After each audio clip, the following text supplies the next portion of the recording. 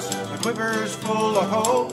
I've got the urge to walk the prairie and chase the antelope.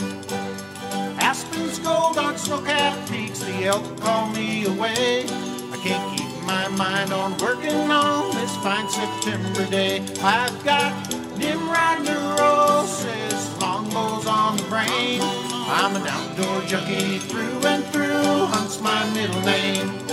My eyes are on the target, broadheads all fly true. Can't wait till I can get outside so I can fling a few. Welcome to the TragQuest podcast, brought to you by Kifaru International. What's going on, Bob? Not much, buddy. How you doing? Man, I'm doing good. Today's podcast was pretty awesome. Yeah, we absolute stud. Yep. Who do we have, Bob? Harold Fahrenbrook. Yeah, from Colorado. This guy shared he's been hunting with a stick bow since he was a kid. Man, this guy, he sounds like he doesn't need very many days to get it done. When he hits the woods, he hits the woods running. Yeah, no kidding. He definitely, 3 or 5 days to hunt elk and doing it. So it came highly recommended by Marv Klinke. So thanks, Marv, for helping us out with that one. And just an absolute killer and a super good guy. He's super passionate about a lot of the things that James and I are too, about just keeping our seasons, and they got some issues going on in Colorado. So we did talk some hunting, but we got into a little bit of that, the politics going on with all that, and getting kids involved in our sport, and kind of the issues today's society and the challenges that brings. So super good guy for sure. Yeah, I thought it was a really good conversation, and I think it's a conversation that we all need to be having. And I hope that the listeners take this podcast and go have these conversations with their friends and their family and with their state organizations.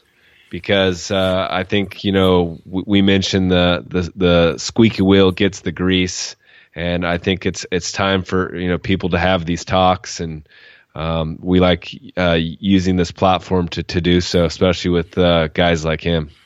Yeah, for sure. He's super passionate about it, and he's no BS. He doesn't not worried about hurting everybody's feelings. He's just trying to do the right thing for the hunter out there. So we really respect him for that. So it was kind of an honor having him on and getting to just sit down and talk to him about it for a couple hours, I think it went. So, yeah, it was difficult not wanting to jump into the rabbit hole because he's a guide and he's hunted a bunch in Alaska, wanting to drift up north with him. But we discussed before the podcast that we would we'd go down that journey with him in a future podcast. So we really kind of covered the Colorado scene, and definitely look forward to hearing more up north adventures with this guy. For sure. Enjoy. Welcome to the TragQuest podcast. We've got Harold Fahrenbrook today. Hey, Harold, how are you? I'm doing just fine. Thanks for coming on. We do appreciate it. Yeah, it's a unique opportunity to talk to you guys. I've already talked to Aaron. He says you're a class act, so I'm looking forward to this as well. Awesome. So you're a native of Colorado, I presume? Correct. Yeah, my family homesteaded here in Colorado, both sides of my family. My dad more out there in the eastern plains, northeast Colorado, and my mom up in Marble, Colorado. Awesome. And so how did you get into bow hunting? Have you been doing it since a young man, or? Very young. Yeah, I was it was always intrigued me. I would have to say my very first bow experience, Colorado at the time, you had to be 14 years old to hunt big game. And that I hunted with my dad, my grandpa, whatnot. And the first year I did that was with a rifle. But the 2-3 weeks before season started, I was hounding my dad day in and day out to let me go up there and scout and figure things out. And against my mother's wishes, he went ahead and brought me up there and let me do that. I mean, he called my bluff and dropped me off, and 3 days later picked me up. And I mean, I definitely had my initials on the animal that I wanted to harvest come opening day. The problem was, opening day come, and I shot my very first bull elk. I shot my very first buck because it was combination season at that time, and I was done. And I'm like, man, this kind of sucks. And the year after that, when I was 15, I decided I was going to hunt bow for elk and then rifle for deer. So that way I could just have a longer season and take it from there. So I was successful. I got my first elk with a bow, and then I got another deer with a rifle, which was no challenge. I don't want to cut rifle hunting because my wife, my daughter, and my family, friends, and a whole lot of people rifle hunt, and we could never harvest the animals needed by bows.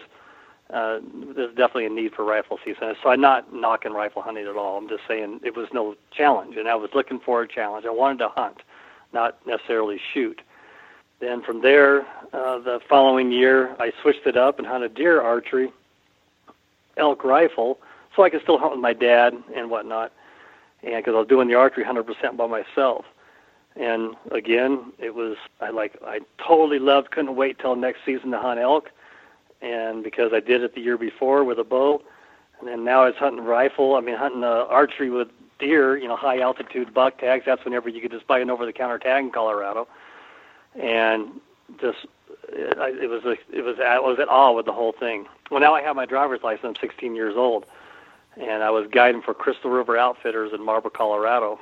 And with that, I had to guide during rifle season. He had no bow hunter, so it was my chance to bow hunt and scout for his, the first season coming up, first rifle, and kill two birds with one stone. And I've never looked back. And even if I wouldn't have been guiding after I hunted that when I was 15 years old, that mule deer, and seeing the elk that were up there bugling while I'm trying to get a deer, and just the whole pristineness of it, I was never going to go back. I was never going to go back to rifle hunting. The animals I was able to see by glassing across a canyon, a mule deer laying there, and then, once I got 100 yards away, now the hunt just started. I was hunting with a recurve, and I had to get, another 75, 80 yards closer. And that was really the point that I knew that I'd found my niche and my hobby for life, was to get next to that big buck. And during that hour that it took me to get that last 60 yards, 70 yards, 80 yards, all of a sudden another buck showed up and another buck showed up. So if I would have had a rifle in my hand, I wouldn't have seen those other two bucks. I would have just shot and it would have been over. Well, that first opportunity, I didn't get any of them, but I got right in their living room. I was 20 yards away from one of the three that was, and I remember it like it was yesterday, even though I was 16 years old when it happened. I wanted to shoot the buck that was behind him because it was a much larger buck. But just to be that close when the wind finally swirled and blew them all out of there, I was like, they kind of gave me that look or gave me that feeling like, how the hell did you ever get this close? And that was gratifying in itself. So when I talk to people and the people see my picture album or come to my house and see the animals that I've harvested, they're like, man, that's just awesome. You did it with a stick bow. And I'm like, you know what? It's the way I chose to hunt. I think I got the best advantage hunting with a stick bow. If I got to canter my bow, if I got a quick release, if I got a snap shoot, when I'm 10, 15 yards away from you, I guarantee you're not going to jump the string because I'm too damn close. As opposed to guiding my whole life, seeing guys shoot 60, 70, 80 yards with a compound and seeing the animals jump the string.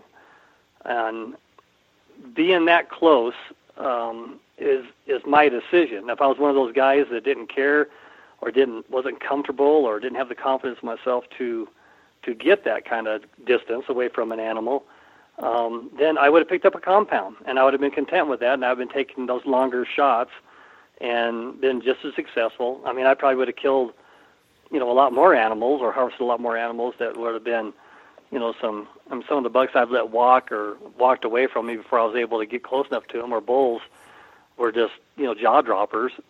But if I couldn't get within 30 yards of them, I wasn't going to shoot. And I don't know how many animals I've had in that, just that gray area of 40 yards, And but it's a decision I made, and I don't feel that the pat on the back, other than it is harder with traditional equipment, but it's the path I chose. I like getting close. If I didn't like getting close, then I would be just as happy if I was shooting them 60, 70 yards away. But I work harder at it. I do. I will say that, or anybody else that does it too, and they know what I'm talking about. Yeah, absolutely. So, was that your equipment that you started with? What did that look like, and how has that changed, and how did you progress through that time of the compound and stay true to the stick? Could you speak to that? Yeah, I've never shot a compound. I've never hunted with a compound. I won a couple of compounds in rendezvous that I shot at. I was using traditional equipment, but here I am. It didn't matter what bow you used, but when I won it, what I won was the first bow I ever won was a PFC. And I shot that instinctively. It was back in the day before the whole overdraw and that kind of stuff, to where you could pull it back all the way to your face and shoot it instinctively.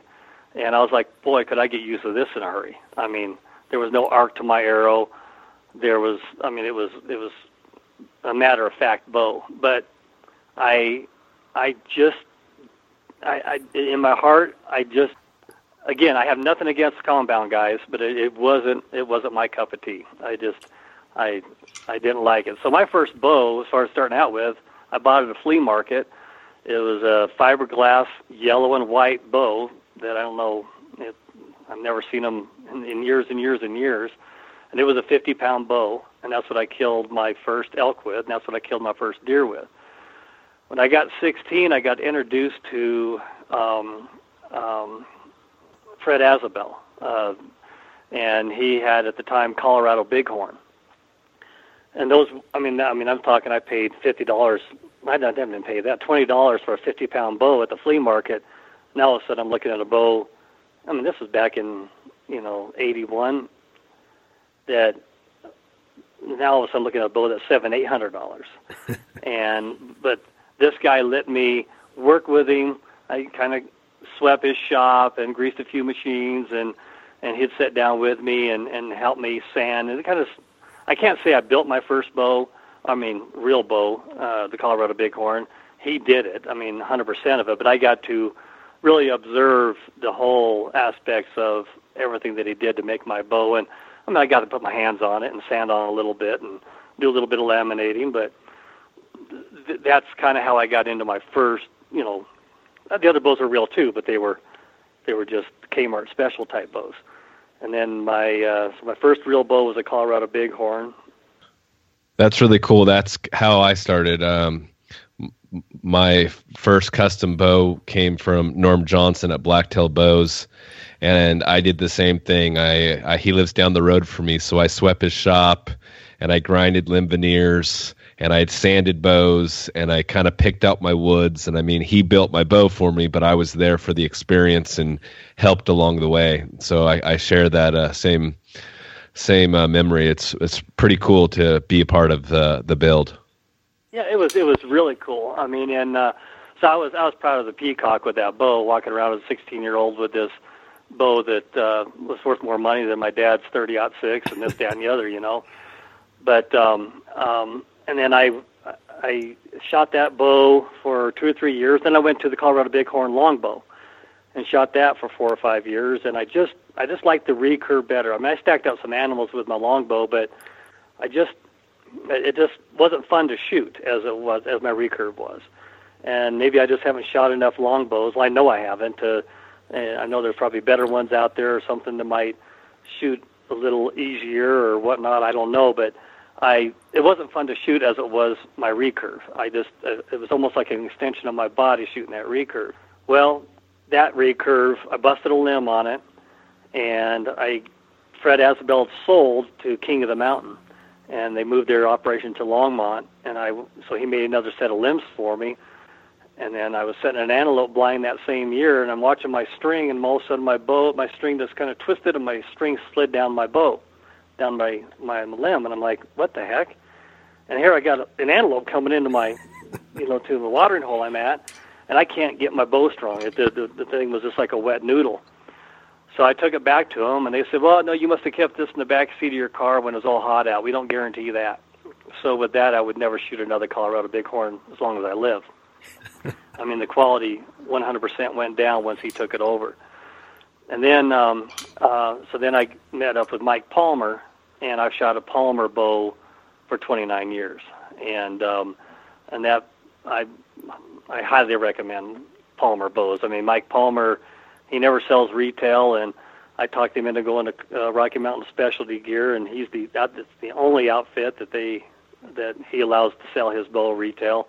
And they can't keep them on the shelf when he brings them in there. And I swear that by that bow. I know there's the Boyers that are out there at this day and age.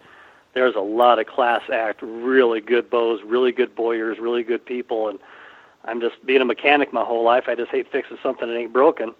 So I've just always stuck to the Palmer bow. Being really good friends with him too. I mean, his brochure has me in there with my bighorn sheep with his bow in it. He has me in there with a caribou with his bow in it and his brochure. So that was real. I was real honored being 20 years old.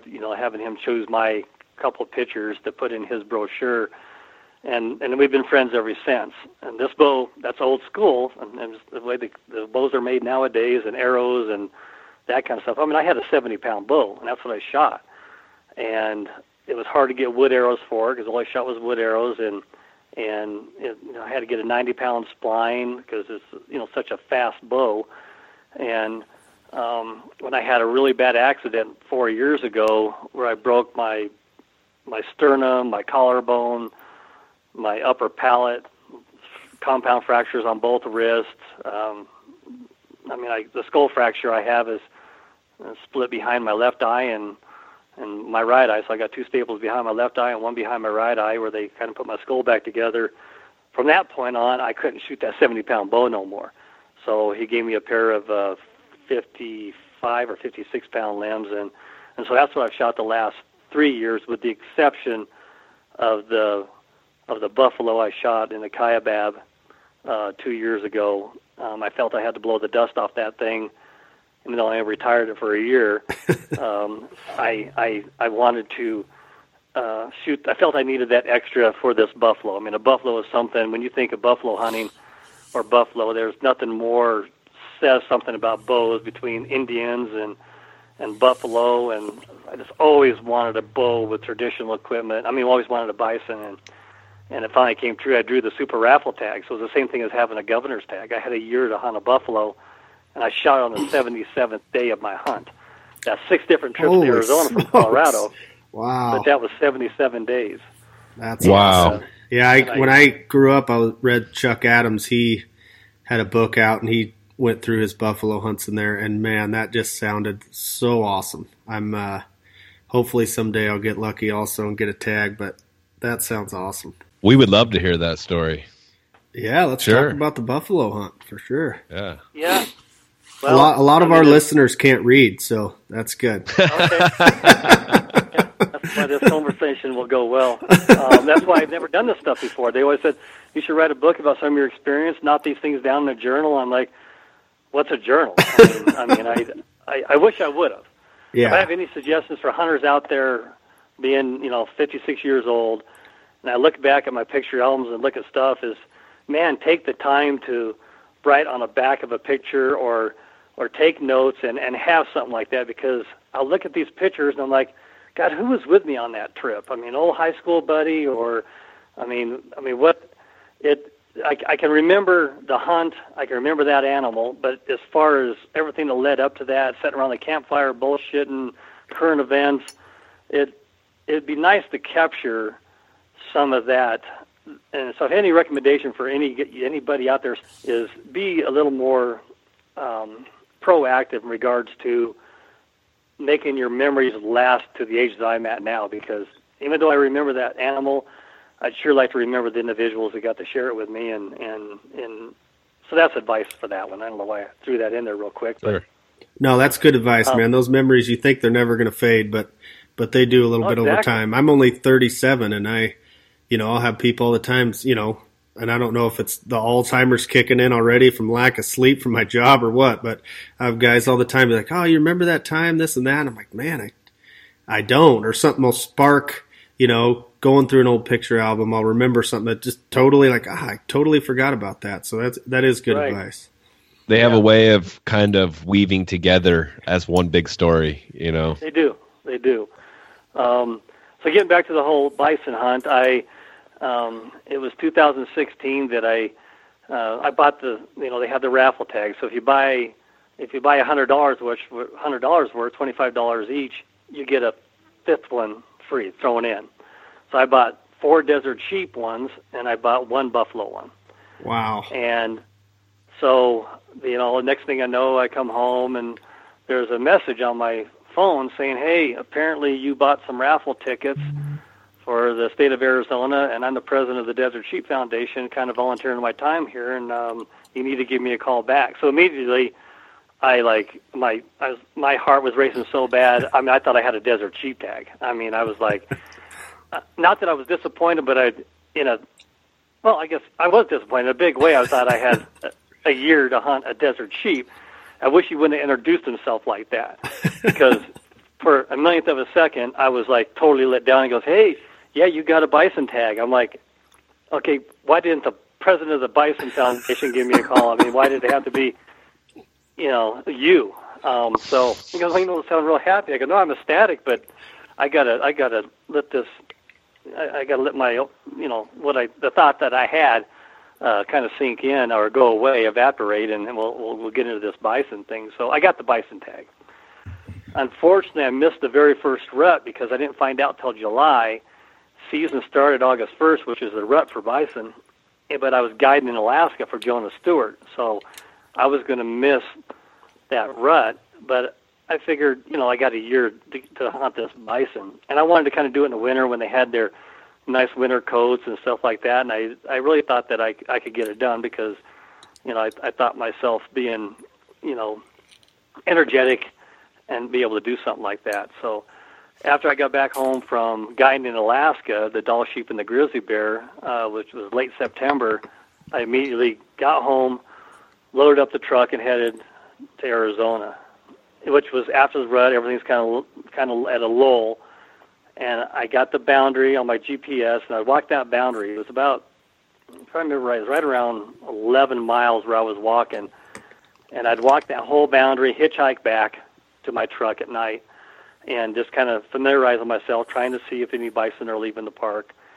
And what I was really disappointed about was there was a lot of road system that paralleled that park boundary. And this is a high-end tag for anybody that draws it. So the residents that drew it, usually takes 30 preference points or more to draw this tag.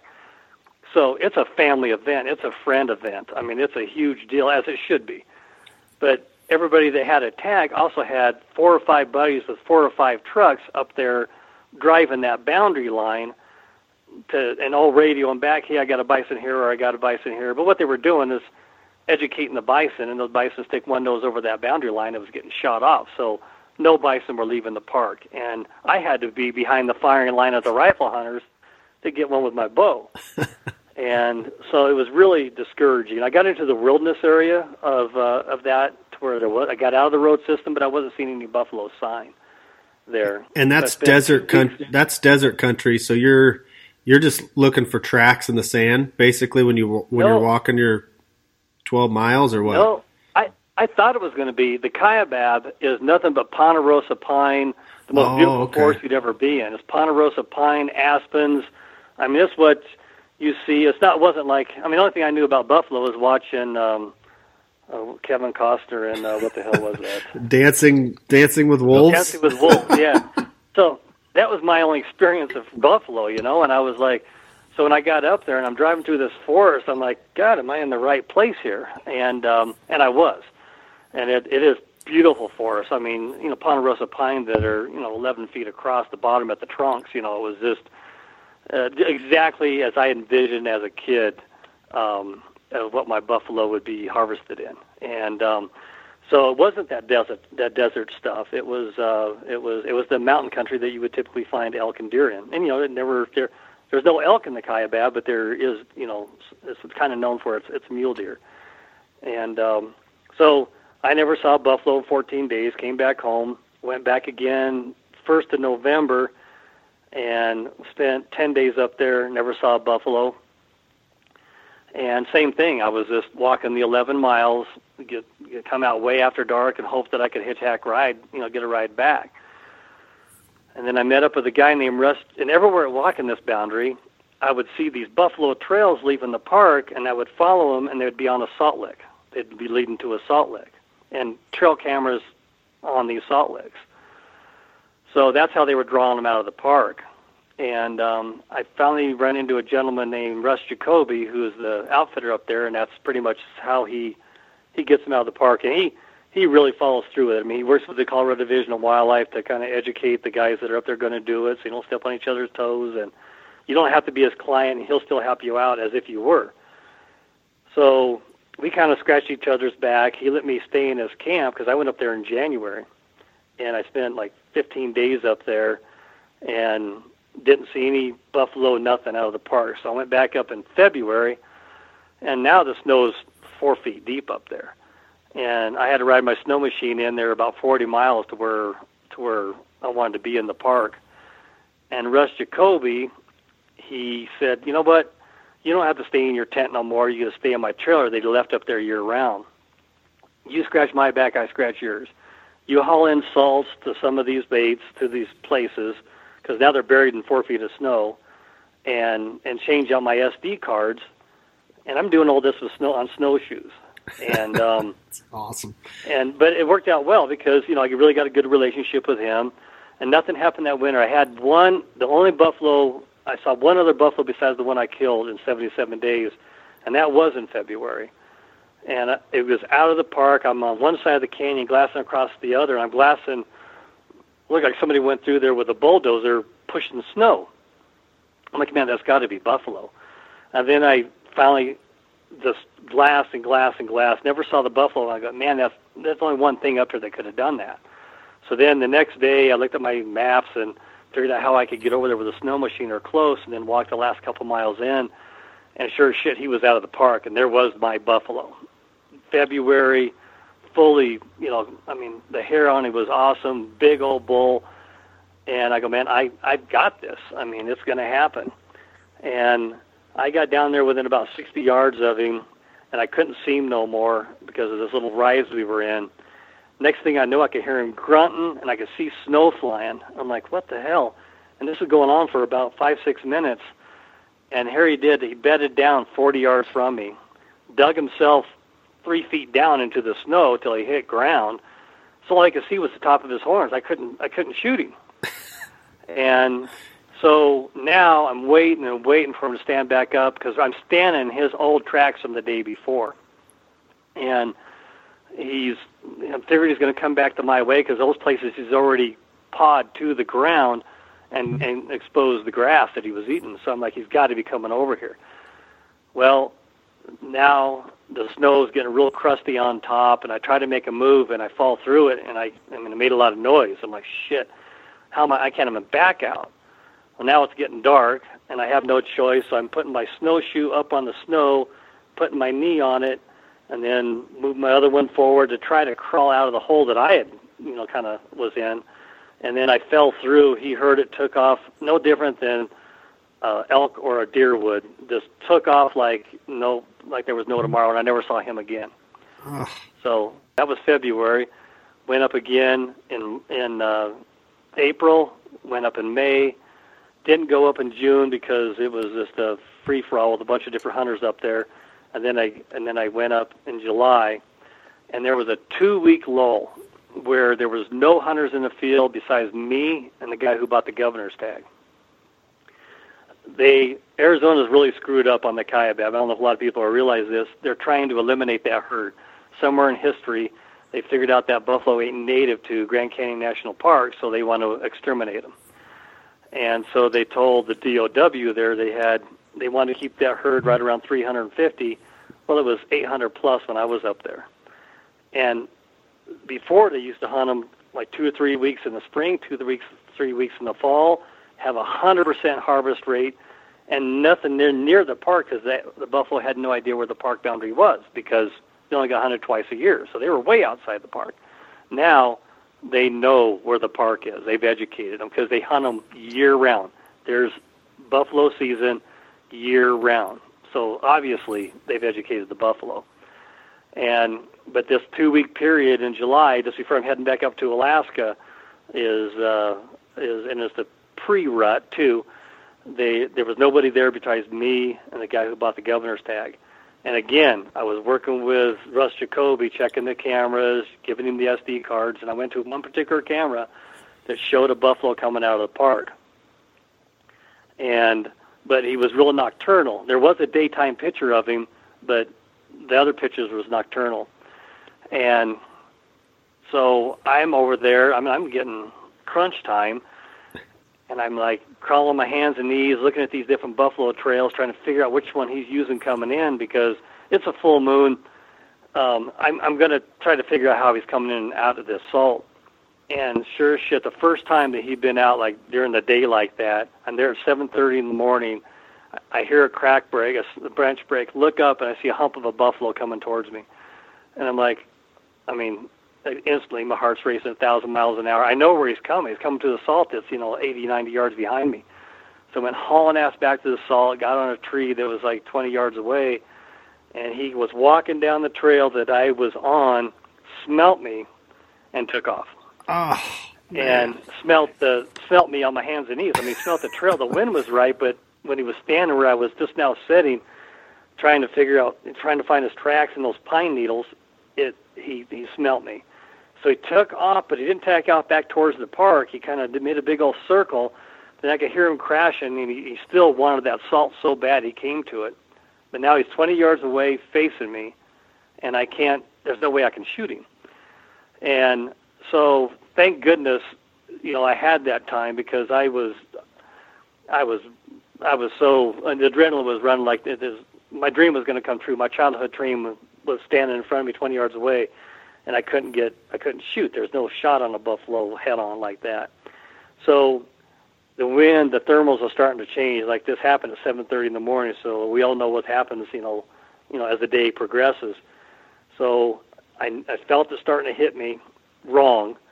So I said, okay, I'm going to have that millionth of a second. When he whirls and turns, I'm going to get the shooting. Well, exactly that happened. And he whirled because he smelt me. But when I stepped behind the tree, he caught my movement, and he stopped. Well, the arrow was already on its way, and I just shot him right through the heart, and the arrow blew completely through him. Again, I was using my 70-pound Palmer again.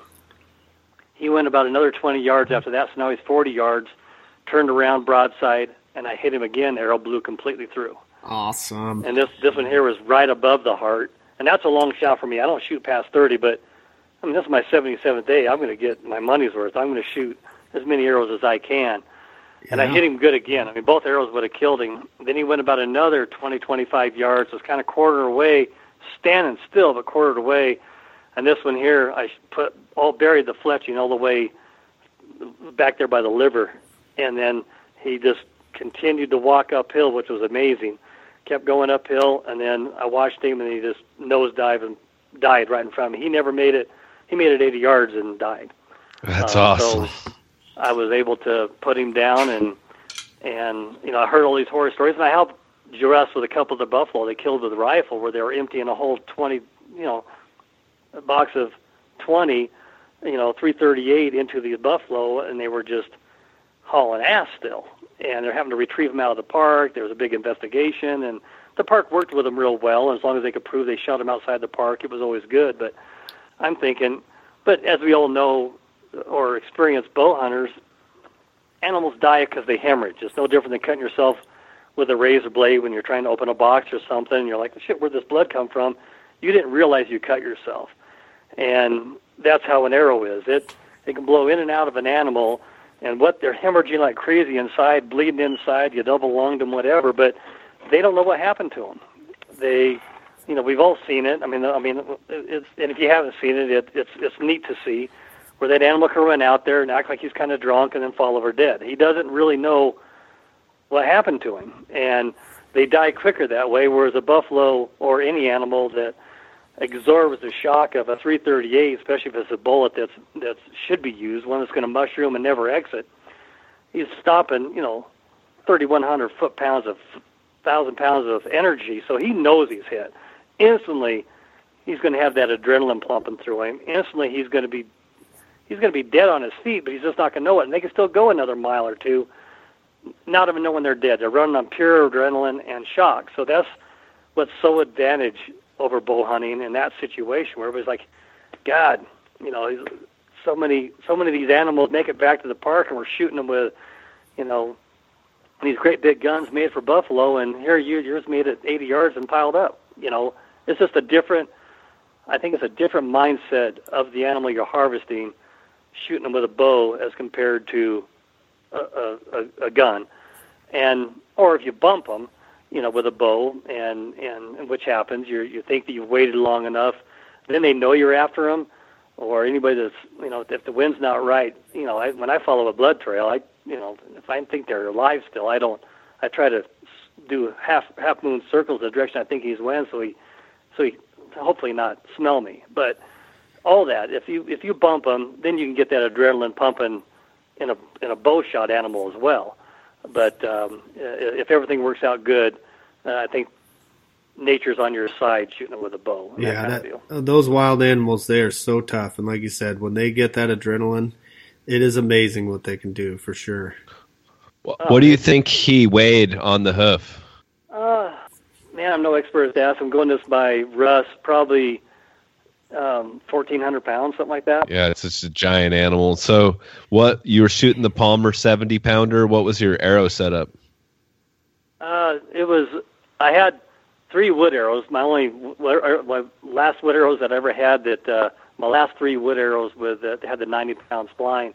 And my other arrows was the Carbon Express that balanced out to be the same, about 600 grains of what my arrow was. I was shooting a Palmer broadhead up front on the Carbon arrows, and I was shooting snuffer on my wood arrows.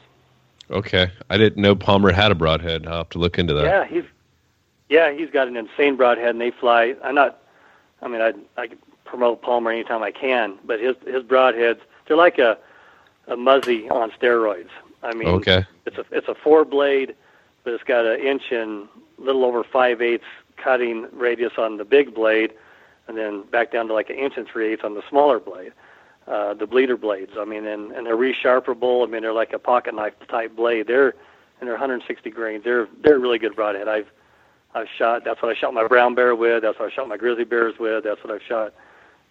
My moose. Okay, that's like kind of like the Fred Eichler head that Muzzy used to make. Then Kinda, yeah. Okay, that's awesome. And Fred Eichler sold Mike 35 acres on his ranch, and they live right across the street from each other. Oh, okay. I knew they're in Aguilar, Colorado. Friends. Yeah. Yeah, they're really good friends. So, what was the pack out like with that big beast? It wouldn't have been that bad. I thought I was going to do this whole thing by myself. When I got on the radio and told Russ that I'd harvest this thing, he goes, "Man, don't touch it. I want to take some pictures." Da da da da da. So, meanwhile, he's with the governor tag guy, and so it took him about an hour to come over to me. He left the governor tag guy where they had seen some buffalo, or hoping some buffalo were coming out of the park. So I'm flagging a trail on how close I can get my vehicle, because in Arizona they got a law. Once you got an animal harvested, you can, as long as you don't cut any new trees, you can, if they're down trees or whatever, or they're standing dead, you can kind of manipulate the forest a little bit, but you can get an ATV. I don't want to own an ATV, but you can get that kind of stuff to them. Yeah. So I'm thinking how I can get my truck, and I got my truck within about a half mile of this buffalo. So I figured I got my work cut out for me. 9-10 trips to get this thing out, and so I flagged, as close as I can get my truck. Russ shows up, and he's like, "I can get my truck all the way to this thing." I'm like, "There's no freaking way." And well, he got his truck all the way to my buffalo. So I wish I could say that I lost 100 pounds packing this thing out, and I ruined 2 or 3 backpacks. But the truth of the matter is, Novi was able to winch it up, come along it up onto his flatbed, and get it out whole. That's perfect, Wow. man. That's awesome. I wish I had a better story on that one, but Well- I don't. And I got a sarcastic because Aaron let me use one of his packs, and he said, "Make sure you get a picture of you using this thing." So as this buffalo's hanging in the tree, I back up to it with that backpack on, like I strapped the whole frickin' buffalo to the backpack. Oh, that's And awesome. It looks real. I mean, it looks real. It looks like I got a rigor mortis buffalo stuck on the back of my backpack. So what better promotion is that for Cafaro, you know? But Yeah, for sure. Oh, That is that's so awesome. cool. That's super cool. Yeah, well, heck, you definitely burned some boot leather to get it done anyway. yeah, I mean, I have a great wife. I mean, a lot of hunters congratulate their wives, but I truly, I mean, who's going to let their husband go out 77 days and 6 different trips to Arizona to go do this kind of stuff? She definitely had my back on that one. No Yeah, kidding. that's so cool. So, being from Colorado, are you a big elk hunter? Yeah, I mean, it's kind of gotten stagnant over the last 10, 11 years. I've been guiding for Jonah with Jonah's Alaskan Outfitter. So I head up to Alaska, the end of July, and I don't come back till the middle of September. So I typically have only had 4 or 5 days worth of hunting before it closes. So haven't been really picky. I've been able to still get my elk harvested every year, but I haven't been able to, really put the big bulls down. I did shoot one, over by Vail, Colorado, 3 years ago. That was like that 320-ish type bull, and I only had 3 days to hunt, and went up there and was able to get a Wow. little lucky and get him done. Last year, I guided a client in Alaska for a Dall sheep hunt, and for my gratuity, he told me I could hunt his ranch. And I've never hunted private property in my life, so I'm like, man, this is going to be awesome. And he showed me pictures of some of the bulls, and I know a couple people that has hunted his ranch. And there's a lot of 350 type bulls that are hanging out on this guy's property. And so last year I got to hunt it, and I didn't get to shoot the bull that I wanted. I mean, it's just one of those things. Just, I wouldn't say a rookie mistake. Just shit happens when you're hunting. There was a 370 type bull up there that I was after, and there was a canyon between me and him, and I know he was bugling out of his bed. It was like 1 o'clock in the afternoon, and I bugled, and he bugled back. I bugled again, he bugled back, and he's not moving. I'm like, okay, well, I'm going to sit down and eat my sandwich. I mean, it's 1 o'clock. I mean, kind of been dogging him all morning long. Well, I just get my first bite into that sandwich, and then I hear him bugle 60 yards away. So he was coming quiet. He didn't make a peep, and it was coming. So I just scrambled, and this big, huge tree had fallen down, and I was running parallel to it, wanting to get down to where the root pattern was, where it kind of pulled the earth up, and it was almost like a pit right there, and I didn't get there. And so here he is, 20 yards on the other side of this tree that had fallen down, and the only thing holding up the trunk was the branches of this ponderosa pine. And so I couldn't get an arrow to him. So I'm like crawling as close to that tree as I could get, kind of got my limbs up in there to where I could get my arrow pulled back, and I'm pulling back the string, and I had this twig that was followed my string all the way to my face. And it was really distracting. I mean, I had to get that thing away from me. So I kind of crawled up in there a little further so that branch was now up against my shoulder and the side of my neck, but my upper limb was clear. I mean, I was able to go. And the whole time this bull was being patient as hell for me to shoot him. And this is a really big bull. I mean, he's Blue and Crockett class. I mean, he's solid 370 type bull. And I pulled back my bow, kept on leaning forward to get away from all the debris on that upper limb, and I wasn't paying attention to the lower limb, and my limb smacked the dirt on the ground in front of me, and my arrow made it out there about 10 yards, and that was my chance at the big guy. But this ranch was loaded with bulls that were in that 330, 340 class bulls. I mean, just loaded. And so it was the final day, final hour, and this was all on video. Jonah was taking video of me.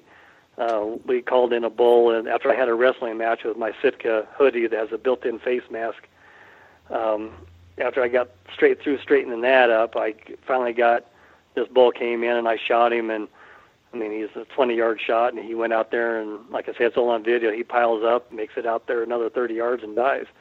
But and he was that 325 class, but I could have shot those every single day on that ranch. And I turned down a lot of bulls that were much bigger, but I still had a really good hunt.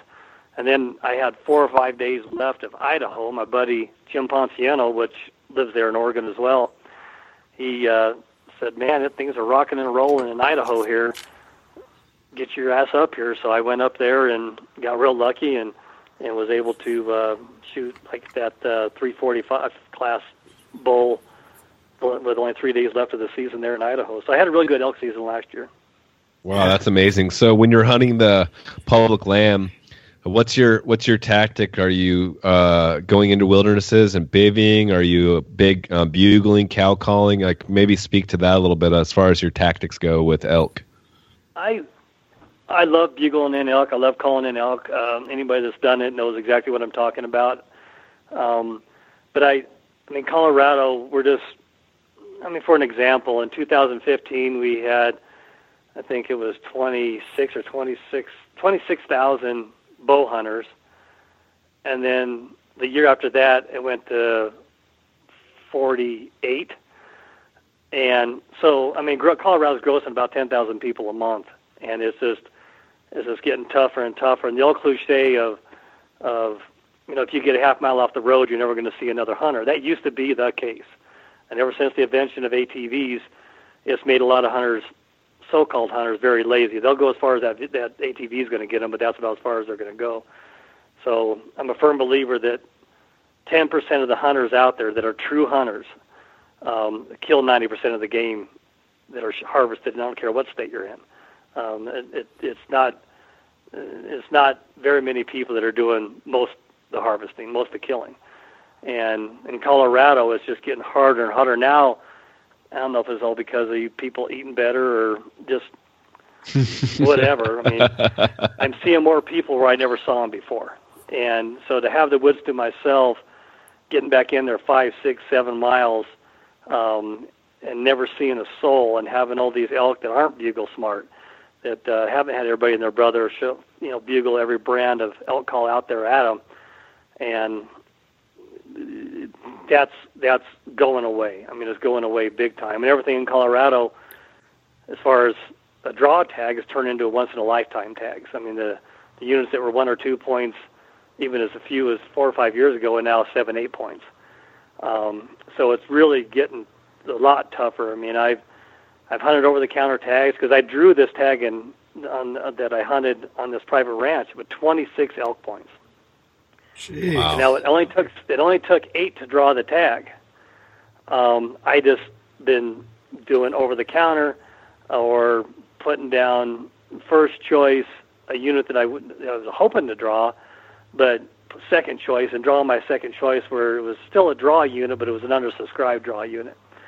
And I was still able to get a lot of elk hunting in, but I didn't really want to burn that kind of points, so I've been putting in for unit 2, 201, 10, as I've guided in those units. I've helped some people out in those units, and I really felt I could have shot, a 380 type bull in any of those units I just mentioned. But that's how many points it would take. But now that I'm guiding in Alaska, and if I burn 26 points for a unit 201 tag, I want to be able to hunt the whole season, and that would cost me quite a bit of money just not being able to go up there and guide in Alaska. So I really had to take it serious. So when I drew last year, my season ended with my second. Well, actually, I had a grizzly bear hunter.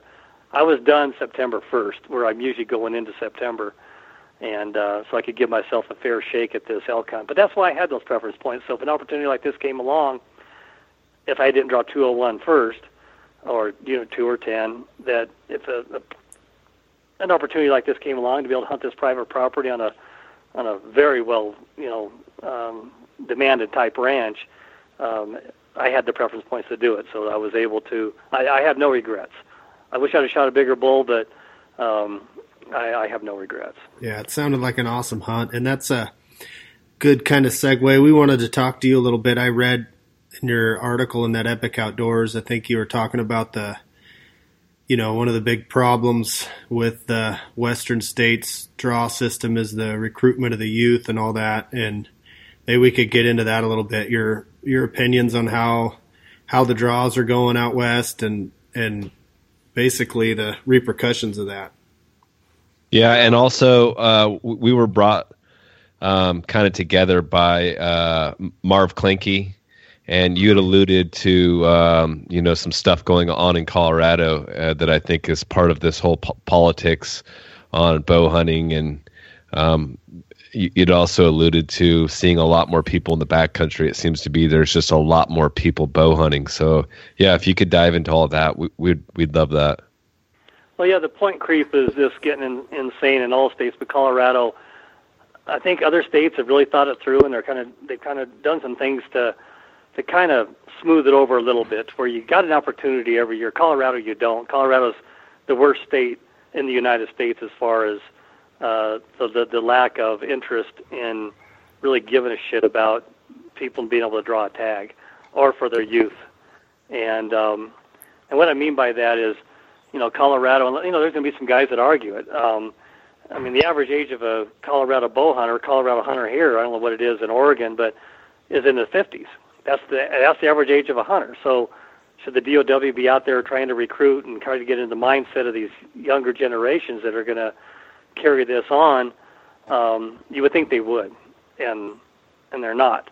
They give them a duck season. It opens it up 1 weekend before the real duck season. But how does that compare to going up, a couple of days ahead of time with your dad, your grandpa, your uncles, setting up a wall tent, getting a wood burning stove going, and cooking on a Coleman stove, and the prestige dish of that? That's something that sinks into a kid that he's got butterflies and can't do his homework. He just can't wait to go, because that's how you get into the bloodstream, not an hour and a half duck hunt. And they just fight that tooth and nail. They're just not going to allow it to happen. But as far as the point creep goes, like my daughter, there's a half dozen units in the state of Colorado, and she's 21. She could never live long enough to draw. It'll never happen. And every year there's more units that are turned into once in a lifetime. And I think Nevada does it really well. I think Arizona does it really well, as opposed to, and this is the options I've given them. It's like, in Arizona, my daughter, she has 1 point. I have 20 points. She's got one chance of drawing, but she has one chance for that computer to grab her.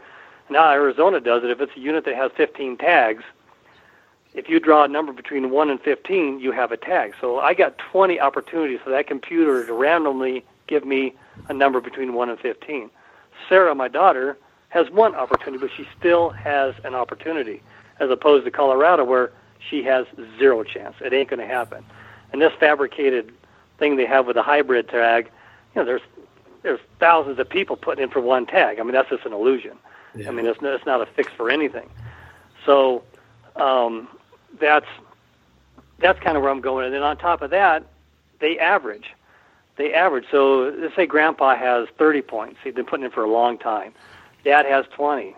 Sarah has 1. Well, every other state averages. Colorado goes to the lowest person. So her grandpa and me would go to 1 point. What? Who in their right mind would ever come up with that one? Why not? You don't necessarily have to go to the highest person. That ain't fair to the people that have points less than that. But why not average 30, 20, and 1 and come up with a number so you average throughout? So, but they don't even do that. And they also have in Arizona where you can will your preference points. So Grandpa's too old to hunt. God, he's been putting in for a tag, hasn't drawn, hasn't drawn. Now he's too old to hunt, but God, it'd be a blessing in his heart to give his preference points to his granddaughter. Well, that's cool, except for Colorado. So there's a lot of things they can do that they just kind of turn their face to or won't listen to.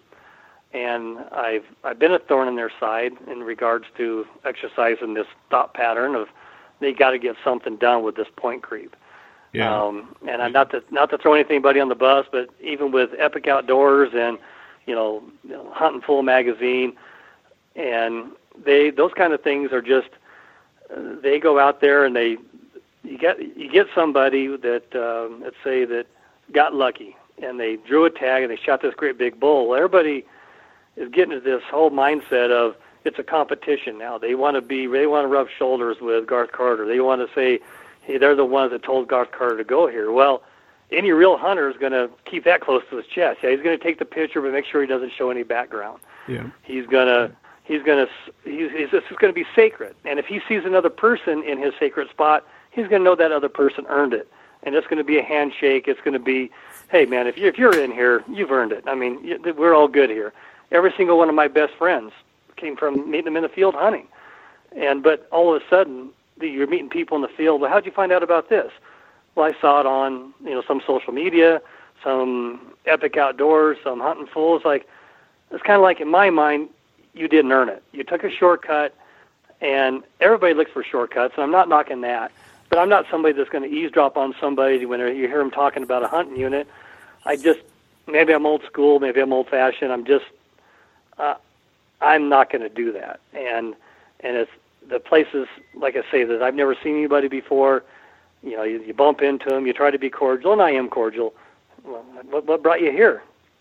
Oh, didn't you read this on this, or didn't you hear it on it's on YouTube, it's like, are you freaking kidding me? Yeah, it comes with GPS coordinates. It comes with a whole bit. I'm like, who in their right mind would ever do that?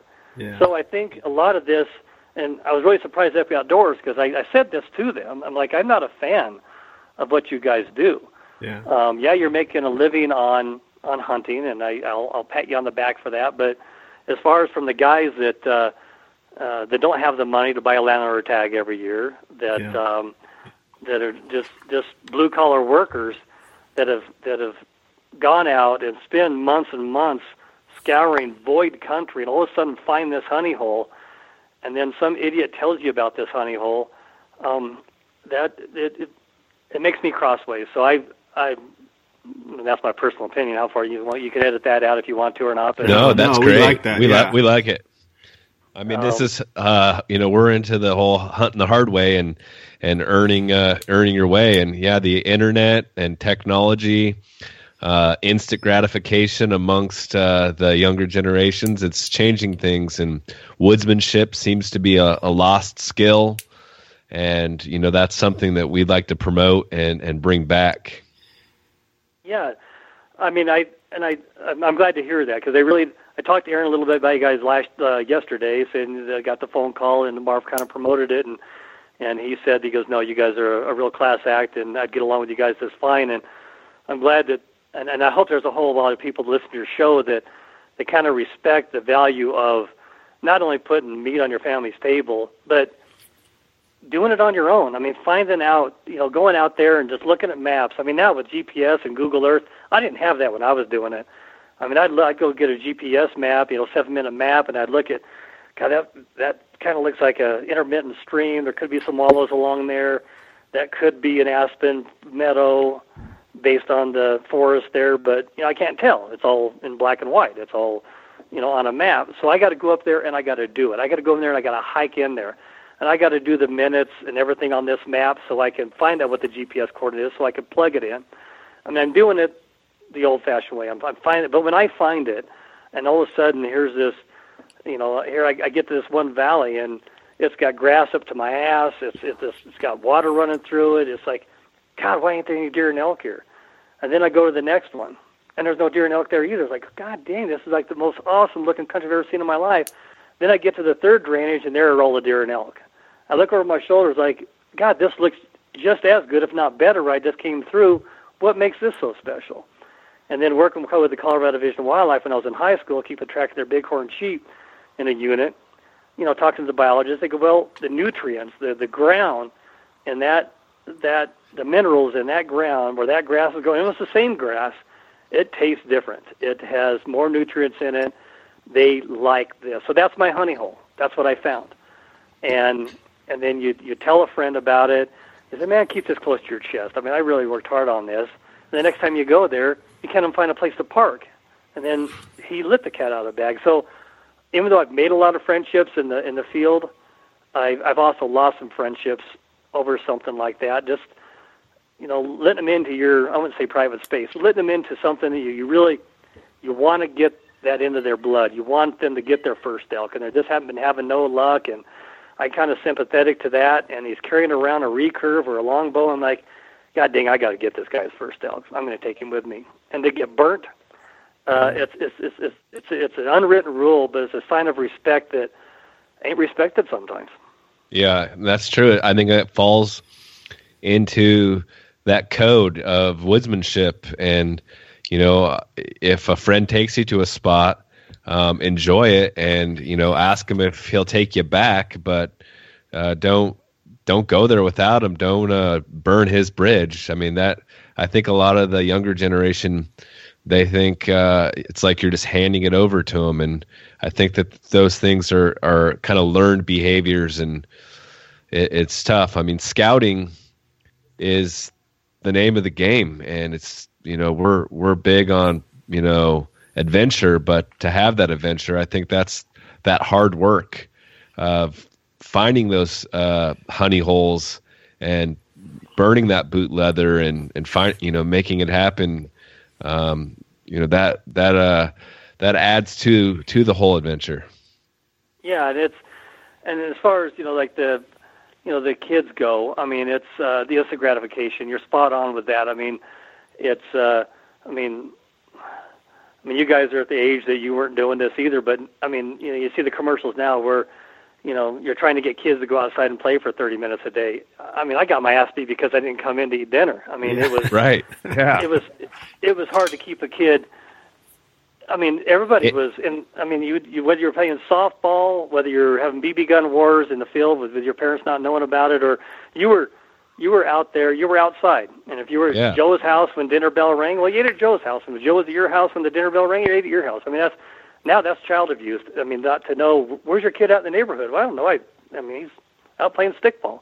I mean, nobody walks to school anymore, at least not in Colorado. That's child abuse, too. To make your kid walk to school, are you kidding me? I mean, it's all changed. So that instant gratification to try to get into these kids is instrumental. You're not going to take them up, even rifle hunting. Opening morning comes up, and you've been building them up about this hunt, and they open up, and then all of a sudden it looks like a pumpkin field out there with all the orange.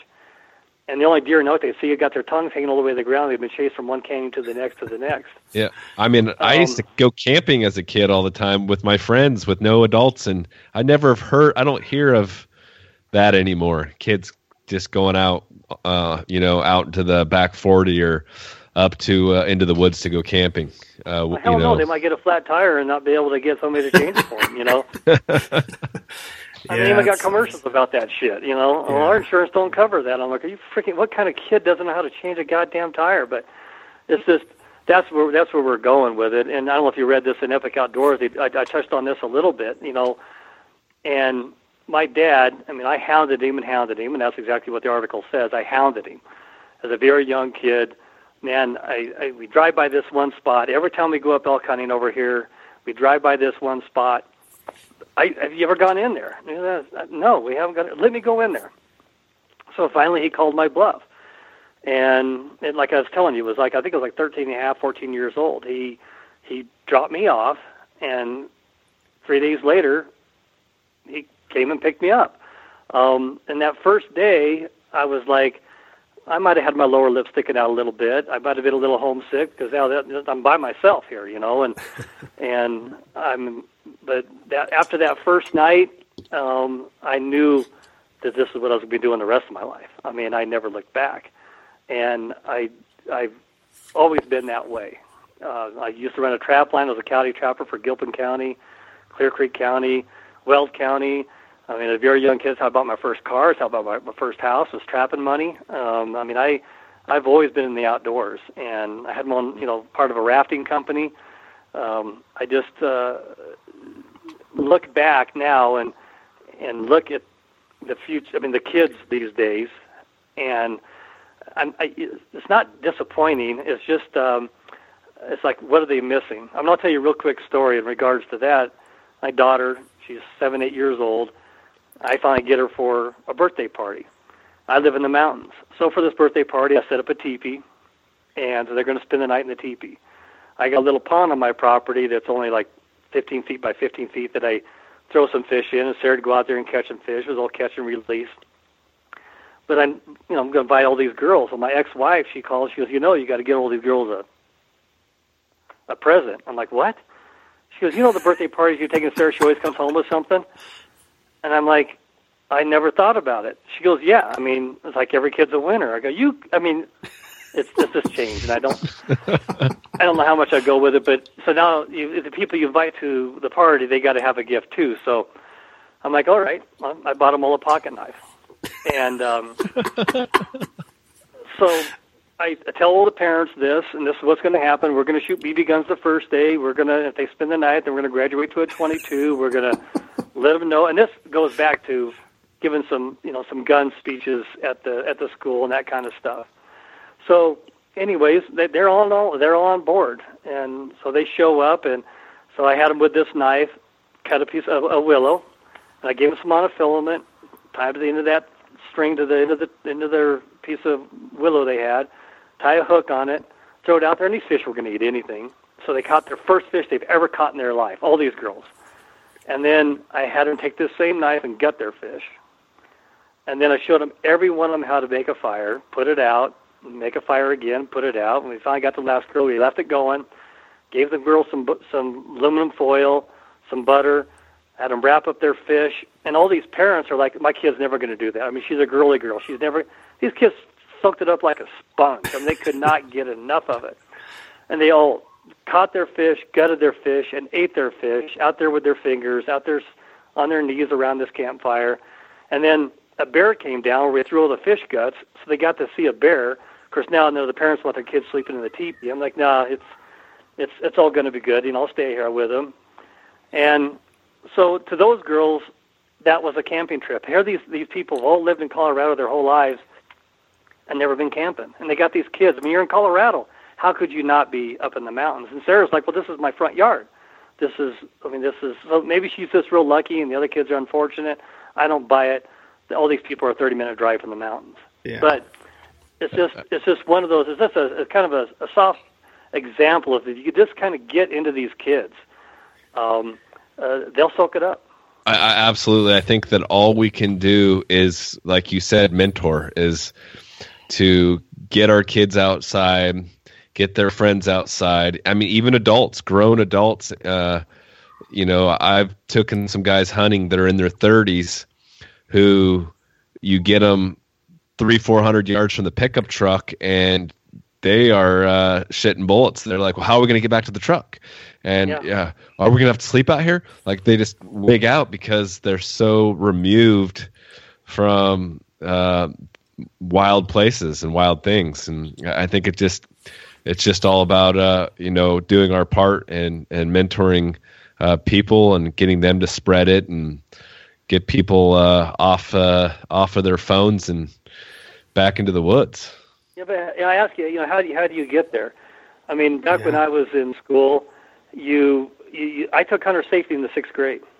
I mean, it was an elective in the school. You could go to the library and pick up a Field and Stream, an Outdoor Life, whatever. But now those are all exempt. No different than God ain't allowed in schools anymore. You can't even pledge allegiance, let alone have a Field and Stream magazine in a school. So, I mean, how do you do it? I mean, That's true. I shot my first recurve in the 6th grade in school, or 7th grade in school. Oh, we had archery in school. I mean, how do you get your foot in the door, especially with the school shooting? That seems to be the thing that you do these days. I mean, how do you even get your foot in the door to cheat hunter safety? How do you even get your foot in the door to you know what? You guys are looking for electives. You want to go outside. I mean, in Colorado, it's an elective whether you want to do recess or go back to your phone for the 45 minutes you were deprived of it because you had to take math class. So, archery, you do it outside. You set it out there on the football field. I mean, I think they would have an overwhelming response to the kids wanting to do it, but they don't even give these kids the option to do something outside. Or even field trips. I mean, we went to the top of Long's Peak on a field trip in 6th grade. We did these camping trips. How do you get back into it? I mean, you go to the principal and he'd be looking at you like you're freaking crazy. Yeah, how do you get your foot in the door? I mean, if somebody could give me that, I'll sign up. And because I've been there, I've tried it, and it's no easy task. Yeah, I mean, even archery hunting now, guys feel like if they don't have $10,000 worth of gear because that's what this guy on this YouTube video has, then the hunt's not going to happen. They feel like they need all this stuff, and it's like, man, you can just go out there and the clothes you wore to school or to work and get a bow and a rifle, whatever, and go hunting. And it seems like everybody has to have a Yeti cooler and a head-to-toe and Sitka gear, which, I mean, Yeti coolers that's a nice cooler, and Sitka gear makes good products, but you don't have to have that to get into hunting. No, I mean, I've done a couple video hunts and that kind of stuff, and taken some pretty high-profile hunters in 33 years of guiding in Alaska, guiding all over. I do all the bighorns. I mean, I'm all over the place.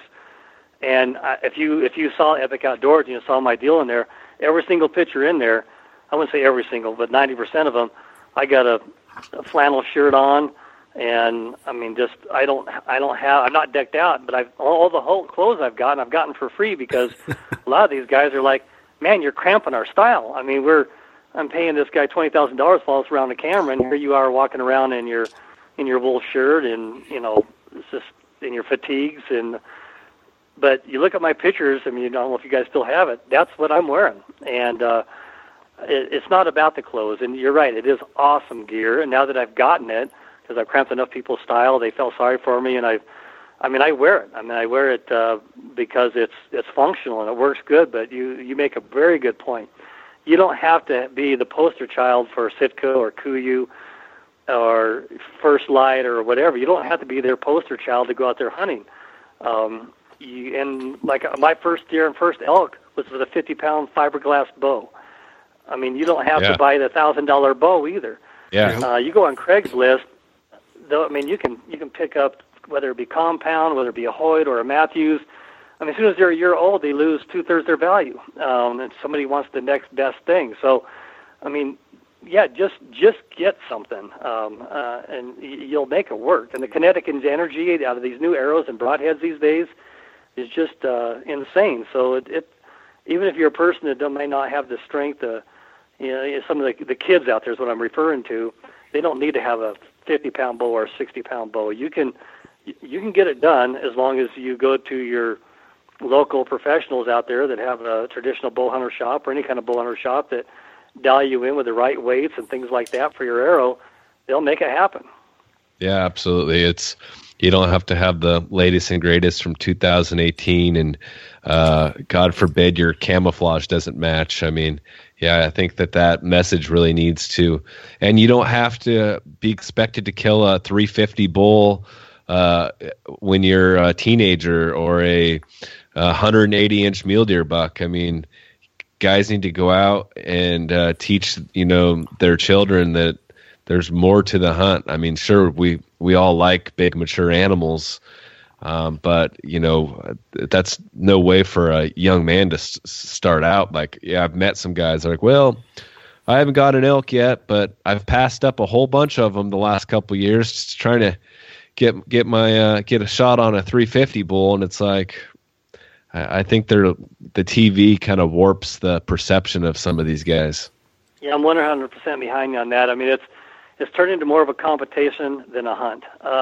My picture album, they go, why do you have this in there? This is a little forked horn. This is a 3-point buck. This is, I mean, not that I take pictures of everything and not everything makes it into my picture album, but when I first started a picture album, those were in there, and I just haven't taken them out. And I mean, you shouldn't. You shouldn't. People need to see that. I mean, I shoot. I mean, I do. Now that I've been doing it for such a long time, I mean, I'll hold out till the last 3 days. Then there's a whole lot of animals that better not walk in front of me, and I don't care what size you are, because I do like my bounty on the table, and I do like keep my freezers well packed so that I can eat that wild game. And that's where I think a lot of the Division of Wildlife. That's one thing I got onto them too was, hunter safety courses. You drop the ball. You need to go all the way from the field to the table. And so many people are like, oh, my wife won't eat it because of that wild game taste. And I have a wild game pride, like 2 or 3 a year, and people come over here and their wives will slap their husband up beside the cheek and say, "How come your elk don't taste like this?" And Right. it's one of those things. Did you let it cool? Did you let it age? I mean, did you chase it around for 2 hours before you found it? I mean, there's a lot of things that go into making that animal taste good, and everybody thinks they got to overcook the hell out of everything with wild game, and it's 100% lean meat, so it's just the opposite. It's medium rare at best, and you don't have to marinate the shit out of it. I really think, I don't know how many hunters that I've guided. I mean, these guys got a lot of money, otherwise they wouldn't be doing these sheep hunts. They're standing above it, and they've never gutted an animal before. Wow. And you just kind of think, along with something like that this guy's going to be well seasoned and into the groove, and they're not. And it's the same way with people I've helped. It's just they've never quartered an animal before. They just show up with these meat saws and these axes. I'm like, no. You can do it with your 2-inch pocket knife. I mean, you don't need all this stuff that is out there, thinking you had to build your kit to go hunting with to take care of this animal, and you don't stick the knife all the way in, because then you get the guts all over you. They drop the ball. They should have a course that takes you all the way through it. And a lot of that's going to have to be videoed, because you're not going to have an elk on the classroom floor there quartering it out, but at least have them watch some kind of visual and have some speaker and still take a test at the end. And, Yeah, well, they're doing it. I actually introduced my cousin, who is in his mid-40s, to hunting, and he lives in California. And I was shocked when he told me he went to a class there where they brought in deer, and I don't know if they were roadkill deer or what, but they brought in deer and showed them how to gut deer in this class. I was pretty impressed, in a state like California, of all places. Yeah, that is freaking awesome. So that's a personal opinion again, that more families, if you made it look like a good idea and the thing to do, or you'd be, I wouldn't say popular. I can't think of the word I'm thinking of, as far as feeding your family, putting that meat on your family's table, having it be a more prestigious thing, and then actually have them enjoy it, then I think a lot of these people that are on the fence as far as hunting goes would be, they're eating these animals. They're enjoying it. I mean, it's going good. I mean, it's because so many people, because of the image that TV, social media, the hunting shows you're showing on TV are all this 180-inch mule deer, a 180-inch whitetail, a 350-inch bull. They've turned into such a competition that why ain't they showing this kid's first buck? Why ain't they showing this kid's first doe? Why ain't they showing, to kind of let you know that it doesn't start there. It might end there, and that might be your focus, but for your buddy that was walking around saying, I passed a lot of bulls, that's insane. You got to get a couple under your belt. I mean, that's more the message I feel that they're really missing out on these hunting shows, of making it such a competition to where these guys, and even if they're making it up in their own little world, like, God, I saw so-and-so shoot this 180-inch muley, and he turned down some bucks on TV saying, that just wasn't where he wanted to be. I'm a brand new hunter. I've never done it before.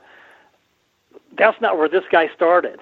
I mean, but they don't emphasize that enough. They don't emphasize that, I'm after this buck here, but God, 20 years ago when I was a teenager, or when I was in my 20s, got my driver's license, I'd have gave my left nut to shoot that buck I just let walk. Right. What are your thoughts and feelings? Here in Oregon, we've got a couple opportunities for traditional bow hunting only areas, and me and Bob are pretty passionate about that. I mean, we don't want to take opportunity away from anybody, but we think by having these opportunities, they can be available to everybody. And in some of these areas, you're going to be able to go hunt, not have to wait 15 years to draw a tag if you're willing to take up a lesser weapon that takes a skill set to learn to use. It seems like it could behoove our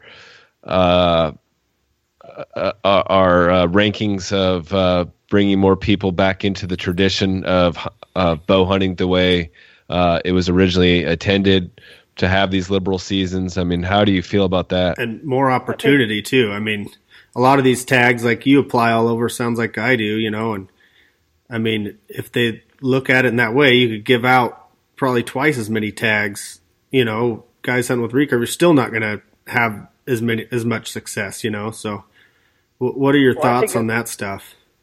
I think it's a plus. I mean, for any for conservation and stuff like that, I don't think bow hunters should ever be considered a way of conservation. It's more of a recreation. It's more of a, because you're just not going to harvest enough animals to make an impact on the conservation. You're not going to be able to. It's like, hey, we got a population of 400,000 elk in this one area. We want to get this. We want to shoot this many animals. You can't. You're going to need the help of the rifle hunters. They're the one that's going to bring up the numbers. But where you're going to learn the appreciation of hunting, and I think even more with traditional than compound bows, I think what Oregon is doing, like I said before, is a plus. Because if you go up there like, man, I got a compound bow, but I really want to hunt this area, so I'm going to pick up a stick bow. What that's going to do for you is make you realize how much of a hunter you're going to be, better of a hunter you're going to be at the end of that season. You might not have harvested an animal, but you're realizing the little tricks you had to be a little more quieter, to do a little more things with optics to kind of, so the animals, you know, they're there before they know you're there. I mean, all the things you got to do to be a better hunter come from, if you're a half-ass traditional bow hunter, you could be a kick-ass compound hunter. Absolutely. I'm a rifle hunter. I mean, I'm walking proof of that. We have this traditional mule deer hunt, and I had all the latest and greatest compound with, you know, all the bells and whistles, and I got invited by a mentor to go hunt these mule deer in an area that only allow I think it's 15 years to get the rifle tag in that area, or you can draw it every year with a traditional bow, and that's your option. And so I picked up the bow and I learned to use it, and I became proficient to the point where I sold my compound. I think that could, like you said, it's also it's not a management tool; it's an opportunity to get more guys into the field, just like bow hunting was intended for. A low harvest rate. We have a low impact on the wildlife. You could get a more guy enforcement in the field. Right, yeah, exactly. So, I mean, you can have those wall tent camps and the families coming up and keeping the kids, you know, involved and all that. That's the way I grew up, and it sounds like you did too, Harold. And even in Oregon, you know, we realize that our issues with the deer and elk in Oregon aren't necessarily because of the compound. You know, we have a lot of predator issues. They outlawed hunting with hounds here long ago and all that stuff. But it's an opportunity. The reason they switched that area was because the deer numbers were down so low, and they decided, well, we'll just do this traditional season, and it's helped all the way around. You know, it's helped the deer numbers. It's helped all that. So I mean, like having to wait 30 years in Arizona to get a bison tag. Why not have a 3-month traditional only season, or waiting 3 lifetimes to get a desert bighorn, which, you know, our friend Marv Klinke's been waiting on for 50 years. Why not let a traditional guy go out and, I mean, the chances of him getting one is slim to none. He's going to have a low impact on the wildlife, but create opportunity for adventure, opportunity to gain revenue for the department, and get guys into the field to do some hunting. But if you gave 10 tags to any weapon and 10 tags to a primitive weapon like a longbow and recurve, the chances aren't. I thought you were saying like unlimited type thing. No. Have some draw opportunities for guys that want to go about it the hard way, and it's not going to be some kind of guarantee that they're going to fill that tag, but because I think there's a lot of guys that shoot compounds and rifles that would go, hey, this could be worth it for me to learn this skill set and learn to get in close and pick up this primitive weapon if I can get these opportunities.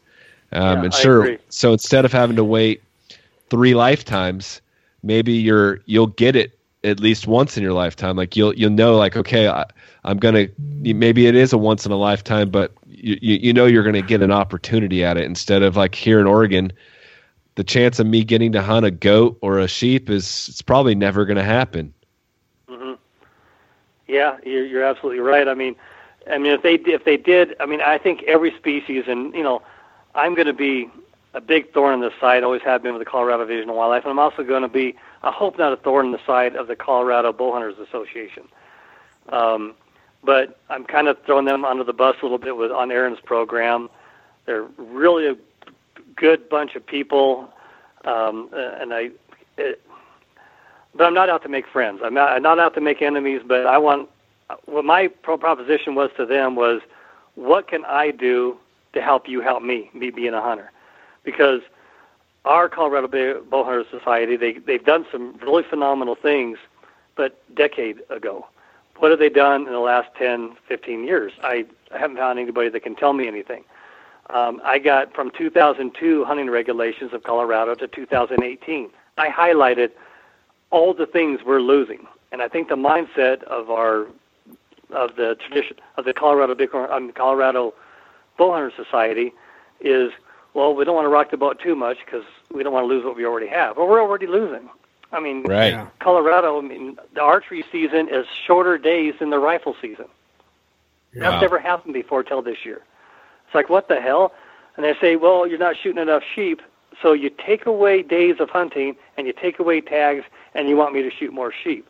And the only reason I'm bringing this up is what you just now said about the desert sheep. That already is 100% proof that we don't have an impact on harvests, but you can still get people out there hunting. Yeah, creating revenue. Creating revenue for the Division of Wildlife. So if they could sell 10 archery tags, and there should be no such thing as any weapon, because it already knows if you have a rifle tag, you can downgrade yourself to a bow anyways. Yeah. Right. But, so you could have a separate archery season, and exactly, and then a rifle season, and if one of those. So right now in Colorado, what I'm going to do as a bow hunter, as a strictly 100% bow hunter, I'm going to put in for a rifle tag so I got more days to hunt, and I got better odds because there's more tags available. How stupid was that? Yeah, absolutely. Doesn't make any sense. So I'm kind of working. Marvin Klinke got me hooked up with Colorado Bowhunter Association. I went to a meeting with them. All they talked about was a rendezvous here, a 3D shoot here, that's what we're experiencing. The same thing on our end with. I'm here for 5 hours. You haven't said one thing about hunting. Aren't you called the Bow Hunters Association? Yeah. Amen. Yeah, we're me and Bob. We're battling the same stuff, and that's kind of why we're doing this to make a difference. So I mean, I don't want to tiptoe. I don't want to. I mean, I'm going to hit this thing full speed. I'm going to go to the Division of Wildlife. And I don't know that I'm really a guy named Steve Hildy, which has been instrumental helping me. I mean, he knows a whole lot about the legislators. I mean, the legislation part of it, the passing a bill to try to do things. So I said something to him about the Colorado Division of Wildlife. When they got my letter, I got a call back, and they're like, well, we really need to promote some money. I go, well, then you're doing things every year, but they're stupid things because they have nothing to do with making money. I go, if you want to make money, we're the only state in the United States that doesn't have a spring bear season. Why not lobbying to get our spring bear season back? Why not let hunters shoot these bears? Last year we killed countless bears because they want to start bringing back the deer. And they picked several units that they feel that the doe to fawn ratio, the cow to calf ratio is being so detrimented by the black bear that they got to go in there and do some culling of the black bear. They're paying government people to do it, where hunters would give their nuts to be able to go do it, and they would pay to do it. How much sense does that make? And implement youth hunts in the spring for premier black bear units. Youth hunts. Let the kids, or disabled veterans, or wounded warriors. I mean, they could do all kinds of things to really give them a big smile in the face. Even with the Republic of Boulder breathing down their ass, trying to shut down all the seasons, they could just, if they lobbied hard to bring our spring bareback season, that'd make up a whole lot of money in my mind, and it would help support their cause. So even if the Colorado Bowhunter Association if the hunters knew they had their back, their numbers wouldn't be so far down as far as memberships. $30 a year is nothing as long as I know those guys are in there at the DOW fighting the point creep, shortening my days to go bow hunting, shortening my tags, be open to ideas like you just suggested. Have a separate bow season for desert sheep and rifle, and your impact's going to be next to none. But at least have it, and that creates revenue. I mean, there's so many things they can do that they just close the frickin' door to that it's kind of got under my skin, as you can tell. Yeah, I love it. absolutely. But Squeaky wheel gets grease. So, I mean, you got to do it. And it's just like talking about that mentoring. Even if you only mentor one or two guys, maybe they go back and mentor their kids or their grandkids. It creates an effect. I mean, it creates a domino effect if done right. That's right. I mean, and that's what we hope, that our listeners are paying attention to this and not just sitting back and going, well, that's not going to work. And it's like you said, we love Traditional Archers of Oregon, but they're so focused on 3D shoots. And are we bow hunters first? Can we create opportunity for bow hunting? Because I see there's a lot of spaces to be filled where they can create revenue and give opportunity to get outdoors and do some hunting. Exactly right. If they would lobby for hunting, hunters would have their back, and they would get their memberships would come up.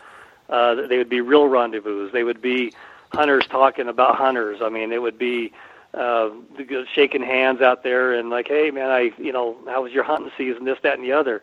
Not what was your score in the 3D shoot. I mean, you're not promoting hunting, so I don't know why it's called the Bow Hunting Association when they can't prove to me or show me what you've done for hunting. Right. And people waiting 18 years, 20 years to get this tag. I mean, some of these guys aren't even going hunting anymore. They're just buying the points and waiting their opportunity to get into some area. And it's kind of sad that they feel like that's what they have to do in order to get a quality hunt.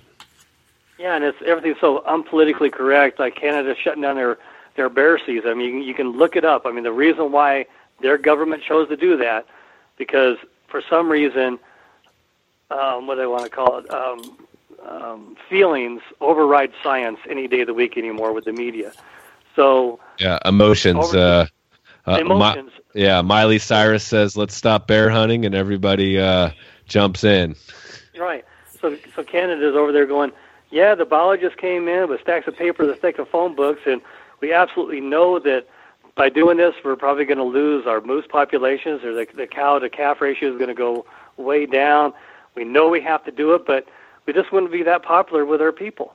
So, I mean, that's the mindset that we're fighting. It's just, not everybody needs to be a hunter. I mean, there's friends of mine that say, well, I can never shoot one myself, but God, invite me over anytime you're having elk steak on the grill. I mean, you don't have to be the one to do it, and you go with science if you want to keep your wildlife.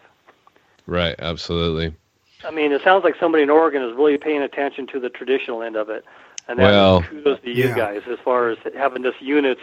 Well, the door's been opened, but it's we've got a few areas, and I think that it could spread, but we need to put the work forward because it's proven.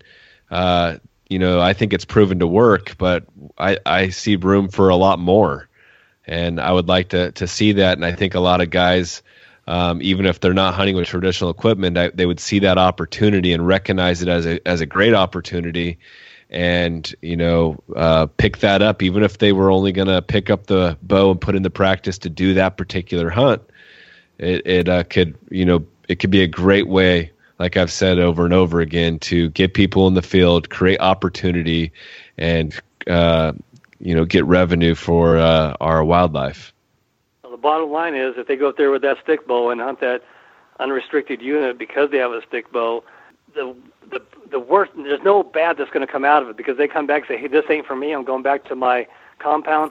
I guarantee you it made them a better hunter, whether they subconsciously know that or not. If they went up there and chased animals around, they could not help but try to get closer, try to be quieter, try to pay more attention to the wind, try to use their optics more. So even though subconsciously they might not blame it on that, when they come back to that training wheel bow, they're going to be better hunters by just one season of their belt trying to get close to an animal. And I see the demographic, like we've talked about, of hunters, especially in traditional archery, is in that 50 to 65-year-old area. And so I think that that's a portion of our listeners.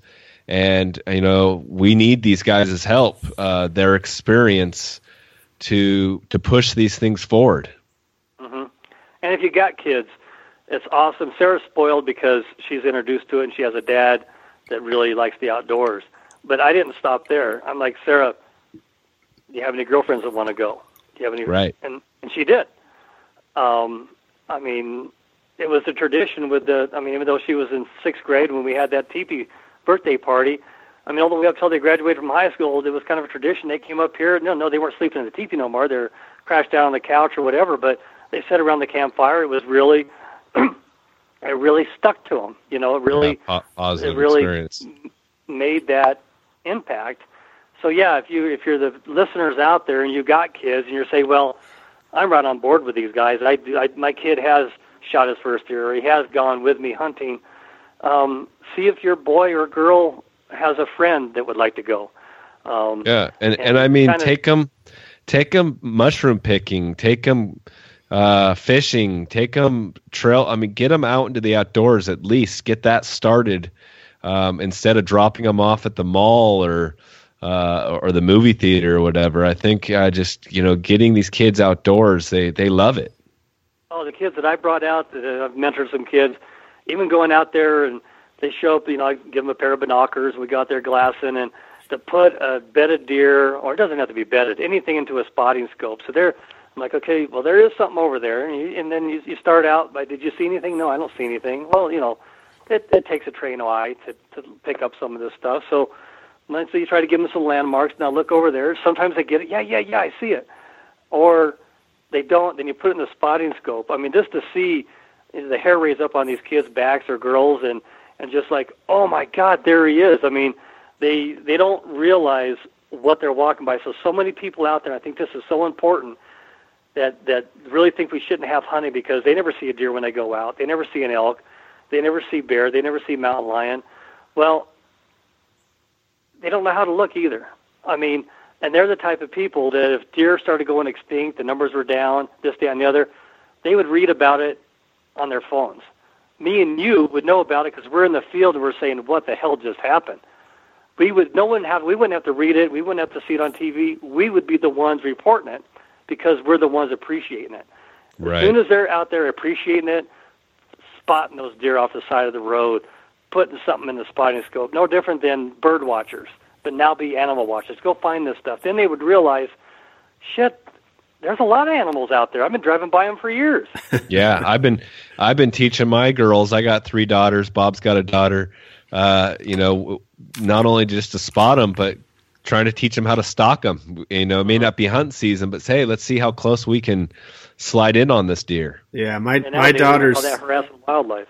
My daughter's 3, and we were up in the woods yesterday, had her in a backpack, hiking around, and she loves tracks. There's still some snow up there and stuff, and she's just pointing out every track. Look, Daddy, there's a track. And it's so awesome, man. It's cool. Yeah, you gotta get them out there. My daughter's first elk, and she doesn't remember this. She was in a baby backpack, and I'm like, God, I didn't have no babysitter. I'm going elk hunting. I wasn't too far away. So I haul ass up there with her, and I get up this one trail, and I know I'm in a little bit early, but I knew I was going to have some, extra time with her. And I hear an elk bugle. I'm like, holy shit, it's 3:00 in the afternoon. This is like what anybody that bugles elk, you get something bugling that early, that's really cool. So I look over there, and I picked him up. He's bugling out of his bed. He's not, and I haven't bugled to him yet. So he's bugling. I'm like, well, so I let out a bugle. He bugles back, gets to his feet, and he's already marching towards me. Well, then on the other side of me, 180 degrees around behind me, another elk is bugling. So now I'm between 2 elk that are bugling. I'm in the right spot, but now my daughter is trying to wrestle my goddamn bugle tube from me because now it's her turn. She's blowing spit and boogers all over this thing, trying to sound like an elk, and until it's my turn, And so I'm trying to give her bugling lessons while these elk are coming. And needless to say, I didn't get an elk, but it was just one of those experiences. It's like, it was cool, but at the same time, it was cool no matter what. trying to wrestle with the kids, leaning over the top of my shoulder. Say, give me, my turn. Like, well, shit, I better give it to her. And sure shit, she ended up making some weird noises that the elk didn't wonder what the hell that was all about. But yeah, at least, had her with me. Oh, yeah. yeah. She paid the price, though. I got a bluegrouse later, and I had her on her, this little backpack had a kickstand. So I set it down, and I walk off about 15 feet or so, and she's like leaning really hard to see where the hell I'm going. And I ended up, it was a log jam, a lot of places where bluegrouse hang out, so I didn't want to walk in there with, take a chance on falling with her on my back. And then, so she just leans out, and she got that thing top heavy, and she did a face plant in the dirt there. And I'm like, God dang it. And this sounds really bad, but I only got like one more step, and I got a shot at this bluegrouse. So I went ahead and shot the bluegrouse, and then grabbed it and came back, and she's over there trying to do push-ups, trying to get her face out of the dirt. But it's just, one of those things. And then, this is serious. I tied 2 bluegrouse on the bottom of her baby backpack. We're walking out there, and this lady's walking up the trail. First, Sarah has dirt all over her face, and she's where her tears and stuff were. The only place was clean. And she's like, but she wasn't an anti-hunter. She was like, oh, my God, is this your daughter? I'm like, of course it's my daughter. And she took a picture of me, and she asked me to sign this piece of paper so she can get the copyright on it. And it was a postcard she was going to go, and it was called Legends. It was like, here's Dad with daughter, and there's a couple of bluegrouse hanging below her. But I never did see the postcard, but she was all about taking our picture with these 2 bluegrouse. That's awesome, man. That's so cool. That is so cool. But So anyway, you got into guiding at 16 years old. How did that transpire? And you're guiding to this day, it sounds like. Yeah, just my football coach in high school had his own rafting company, and I got involved with the rafting company, taking rafts down the Arkansas River and the Colorado River. And then his buddy, his name was Jack Smith, and up in Marble, Colorado, which part of my family came from anyways, had an outfitting business up there, and he was starving for guides. And I already knew the area because that was one of the areas that I've hunted for such a long time. And it just, we got introduced, and I was a young kid, but I knew more about the area than he did. I wouldn't say more about there. I take that back. I've been to different areas in the area than he was going to, and this kind of opened up his horizons a lot more of some of the area that I felt needed to be investigated. Some of the areas I never could reach out to because I didn't have horses. My dad didn't have horses, and it was something I was always looking at from where I was hunting with my parents. I wasn't going to give up that hunting spot because that was our hunting spot. But now that I had the opportunity to get on horseback and go virtue into the Maroon Bells Wilderness area and Snowmass Wilderness area, get back up in there where I always wanted to go. He was scratching my back and I was scratching his, and I guided for him for a couple of years, and then Jack Belk, and then into Alaska. So it was just my way of just staying outside. Staying and then as far as, and I only did the high-end stuff. I did 2 or 3 years of deer and elk, and I said, that's it for me. Now I know why people don't like hunters so much. A lot of these guys would show up, their guns were in them inside, and then they're like, hey, I paid $2,000 for this Weatherby, put a Zeiss scope on it. You mean to tell me it's not shooting straight? I'm like, they like, well, but they stuck this thingamajig in the barrel, and right there where I picked it up, I go, that was bore sighting. And you really never did shoot this thing? No, it's brand new. It's ready to roll. You get that kind of mentality, and then these guys would shoot something and wound it and not really know what to do, or they took a sound shot. Yeah, I heard the bushes wrestle over there. I experienced all that at a very young age, and which was totally against the grain of everything my dad or anything ever taught me. So I was like, you know what? I'm stepping away from this. So I'm doing the bighorn sheep. I'm doing the Dall sheep. I'm doing the desert sheep. I'm doing the high-end stuff. Hopefully that's a different breed of hunters, and it was. And so that's kind of how I was able to live those kind of high-end stuff. Like I'd give anything to go kill a bighorn sheep. I'd do anything to shoot a Dall sheep. So to live that emotional high with a guy that's been saving his money his whole life, only gets 2 weeks vacation, and he's taking it away from his family and kids. They're saying, Dad, we know this is a dream of yours. We'll take your 2 weeks vacation. Yeah, It'd been great to go to Disneyland, but we know how important this is to you. And to be that person's guide is I can't even put into words. So you're going to work your ass off for this guy, and then to see it all come true, and the chest bumps and the high fives, and that was my way to go in sheep hunting, because I hadn't drawn a tag yet. I hadn't, didn't know if I ever would. I sure as hell wasn't going to be able to afford a Dall sheep hunt. And then it started clicking. Maybe I can guide and maybe trade labor guiding to get enough clients under my belt that you didn't have to pay me for, or are you going to let me hunt a species myself? So that's how I got my brown bear. That's how I got my grizzly bear. That's how I got my Dall sheep. So I kind of traded labor for hunting, and that's kind of what's kept me in the game of doing stuff like that. And mostly some of the hunters, because Jonah really polices his guys pretty well, and some of the outfitters I've worked for in the past did as well. So it wasn't so much. I'm not knocking the guys that got the money to go do it and can do 3 or 4 grand slams before they die of old age. I had nothing against those guys, and I guided those guys, and they were great guys too. Just a whole different dynamic of adrenaline. Like down it before, it was no big deal. They were going to shoot one as long as it was bigger than the one they shot the year before. Where the guys I really like are the guys, I'm not going to get maybe as a bigger gratuity, because it is a guy that's a blue-collar worker, that's a printing press mechanic making $30,000 a year, but man, this is what his dream come true. His family, his dad helped a little bit. For Christmas cards, don't buy me any gifts. Just stuff in an envelope, put a $20 bill in there for me. That guy, when he got his sheep, it was almost like me getting to myself. I mean, it was just to see that emotional high. So that's what really keeps my heart beating for guiding for that kind of hunting. Oh, that's awesome. But in the same time, you're sacrificing some of your own hunting, it sounds like, but in the end, you were able to obtain some of your own hunts. Now that I'm 56 years old, I'm starting to think, with multiple ankle surgeries, knee surgeries, and all this kind of stuff, that maybe I need to start hunting for myself, because I got a ton of points in a lot of different states that I just put in for preference points, knowing I can't give that hunt its due diligence because I'm in Alaska. So one of these days I'm going to have to retire.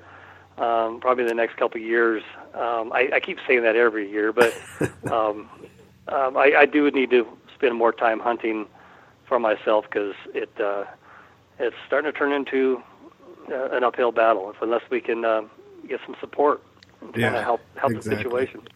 You had alluded to some bad injuries, and Marv had told me that you sounds like you had fallen out of a tree stand. Is that? Yeah, for as much as I've been above timberline, clamp-ons on, this, that, and the other, Kansas has flat kicked my ass. I took a really, really bad fall, and I broke my face, every bone in my face, and my wrist, my chest bone, my collarbone, and the only thing that saved my life was when I woke up, I had the sensation of like dirt in my mouth, so I couldn't breathe. And so I'm right-handed. First thing I try to do is stick my finger in my mouth, and I couldn't because it's dangling. So I'm like, all right. So now I'm trying to use my left hand, and luckily my forefinger, my pointing finger, and my thumb was working, because just my ulna broke on that arm, ulna bone in my forearm. So. But I had mittens on, so I was trying to get them off, but my bones were facing the opposite direction. That was in my left hand, where they were compounded out. So they were facing the wrong way to try to get my mitten off. So I finally got my thumb out before I'm about ready to lose consciousness again. Went to put out this dirt, but it wasn't dirt. It was the roof of my mouth resting on my tongue. And because my nose was broken and all swollen, I couldn't breathe through my nose, and I couldn't breathe through my mouth. So your body goes into a secondary alarm mode when you're choking, which took me out of being unconscious. So that, in a way, saved my ass. I mean, flat 100%. I mean, I still go to Anschutz Medical Center twice a month, and it's been 4 years now. They were doing little brain games, trying to, I never was that smart in the first place, but try to get things working again. And, when it first happened, I didn't talk right, so I didn't want to talk to people because I sounded really bad, and, I just didn't like the way I sounded. And I learned how to spell again. Like I said, I never was good at spelling in the first place, but I learned how to spell by sounding words out, rather than the way they're spelled, and that taught me how to talk again. And so that's the process they went through with my speech therapy and all that kind of stuff. So it was an uphill battle there for a while to try to get back on my feet again. Dang. So I'm assuming you're wearing a harness now when you get up in the tree? Yep, I promised myself, my family, that, I mean, I've never used a harness before in my life. It wasn't because I fell asleep. When I was in, I made my own tree stand as far as, it's called a crotchy. So all cottonwoods, they come up and they Y. And this thing's set in that Y, so it's not going to go anywhere, but it doesn't have a seat. So I had a store-bought seat that goes around the trunk of the tree and then clamps on. So when I stood up and looked at this whitetail set back down again, the buckle broke on that seat and sent me over backwards right on my face. And luckily I was able to get my hands out in front of me, which is why I broke my wrist and my breastbone and my collarbone and all that kind of stuff, to absorb some of that shock so I didn't take the whole thing. But that was one accident. 3 years later, I'm sitting there in a tree stand, and I got a white-tailed buck. He's like a 160-inch whitetail coming to me 2 days in a row, and I can't shoot him because of this one limb in the way. But it's an overhanging limb on another tree 20 feet in front of me that is way up the tree, but in my shooting lane. I'm like, God dang it, I'm fed up with this shit. So I got out of my tree stand, and I had one extra tree step, and so I screwed a tree step in the other tree that the limb I had to climb up to go get to, and then I had there was a busted limb there that was about 2.5 feet long that I was able to prop up next to the tree that I could put my other foot on. Then there was a Y in the tree that I could throw my leg up there and get in there. And once I got to there, then I could reach up there with my saw and cut that limb out of the way. Well, when I threw my leg up there, I got it to the crotch of the tree, but the branch that I propped it up on the trunk slipped out from underneath me. So there I am hanging upside down, my foot in the crotch of this tree, looking like a freaking idiot. And I tore my LCL and my MCL, totally hyperextended my knee, and I can't get out of it. I still ain't all the way fixed from my shoulder surgery and all that kind of stuff. So I finally was able to reach down to this tree step that I put in below where that limb was that I propped against a tree, and unscrew it, screw it back in, get a little more leverage so I could get my foot up out of that crotch of that tree, and then there goes the knee surgery. So yeah, Kansas has flat kicked my ass. I don't know what it is about that. Sounds like you need to stay out of the trees, man. Dang. Yeah, that's why my wife's still in the military, because I'm pretty accident prone and we need the insurance. So. Wow. So I imagine those late season hunts are pretty desirable since you're doing the guiding in the fall. Yeah, I shot a really, really nice antelope last year with my bow deer and rifle season, and I do a lot of that. I end up having to use my bow deer and rifle season, but with the whitetail in Kansas, that's bow season, obviously. But I've been, knock on wood, I've been able to still keep a streak going pretty good. That with only 4 or 5 days left of the season, when I come back from Alaska, still been able to get an elk and then go to Kansas is being able to shoot a whitetail, and then I get an antelope during the rifle season with my bow. So I'm still able to harvest some animals. Then I'm always able to shoot an animal while I'm in Alaska too. So it works out pretty well. It needs to start working out better. I need to do some. My passion was mule deer hunting above timberline, and I haven't done that in a dog's age. I haven't done that in a long time. Sounds like there is just a ton of awesome adventures you've had in Alaska, and we would really like to bring you back on and just really dive into Alaska. You'd alluded to grizzly bears and Dall sheep, and I know you've done some stuff on Sitka Island, or Kodiak Island, I believe it was. And the Larry Jones was on that hunt. Yeah, so we would we'll go ahead and cut it off here and have you back on so we can dive into the up north hunting on a future podcast if you don't mind. No, yeah, give me a call. We'll see if we can make it work. Yeah, awesome. Well, we really appreciate your time, and if there's anything you want to leave the listeners with, feel free to do so. The only thing I would suggest is relisting back all the way to the beginning, where I said take more notes, because your memory doesn't last as well as you think it does. So it's nice to have those things to reflect back to. And if you are fortunate to have kids, get them outside and your kids' friends. I mean, get them all involved.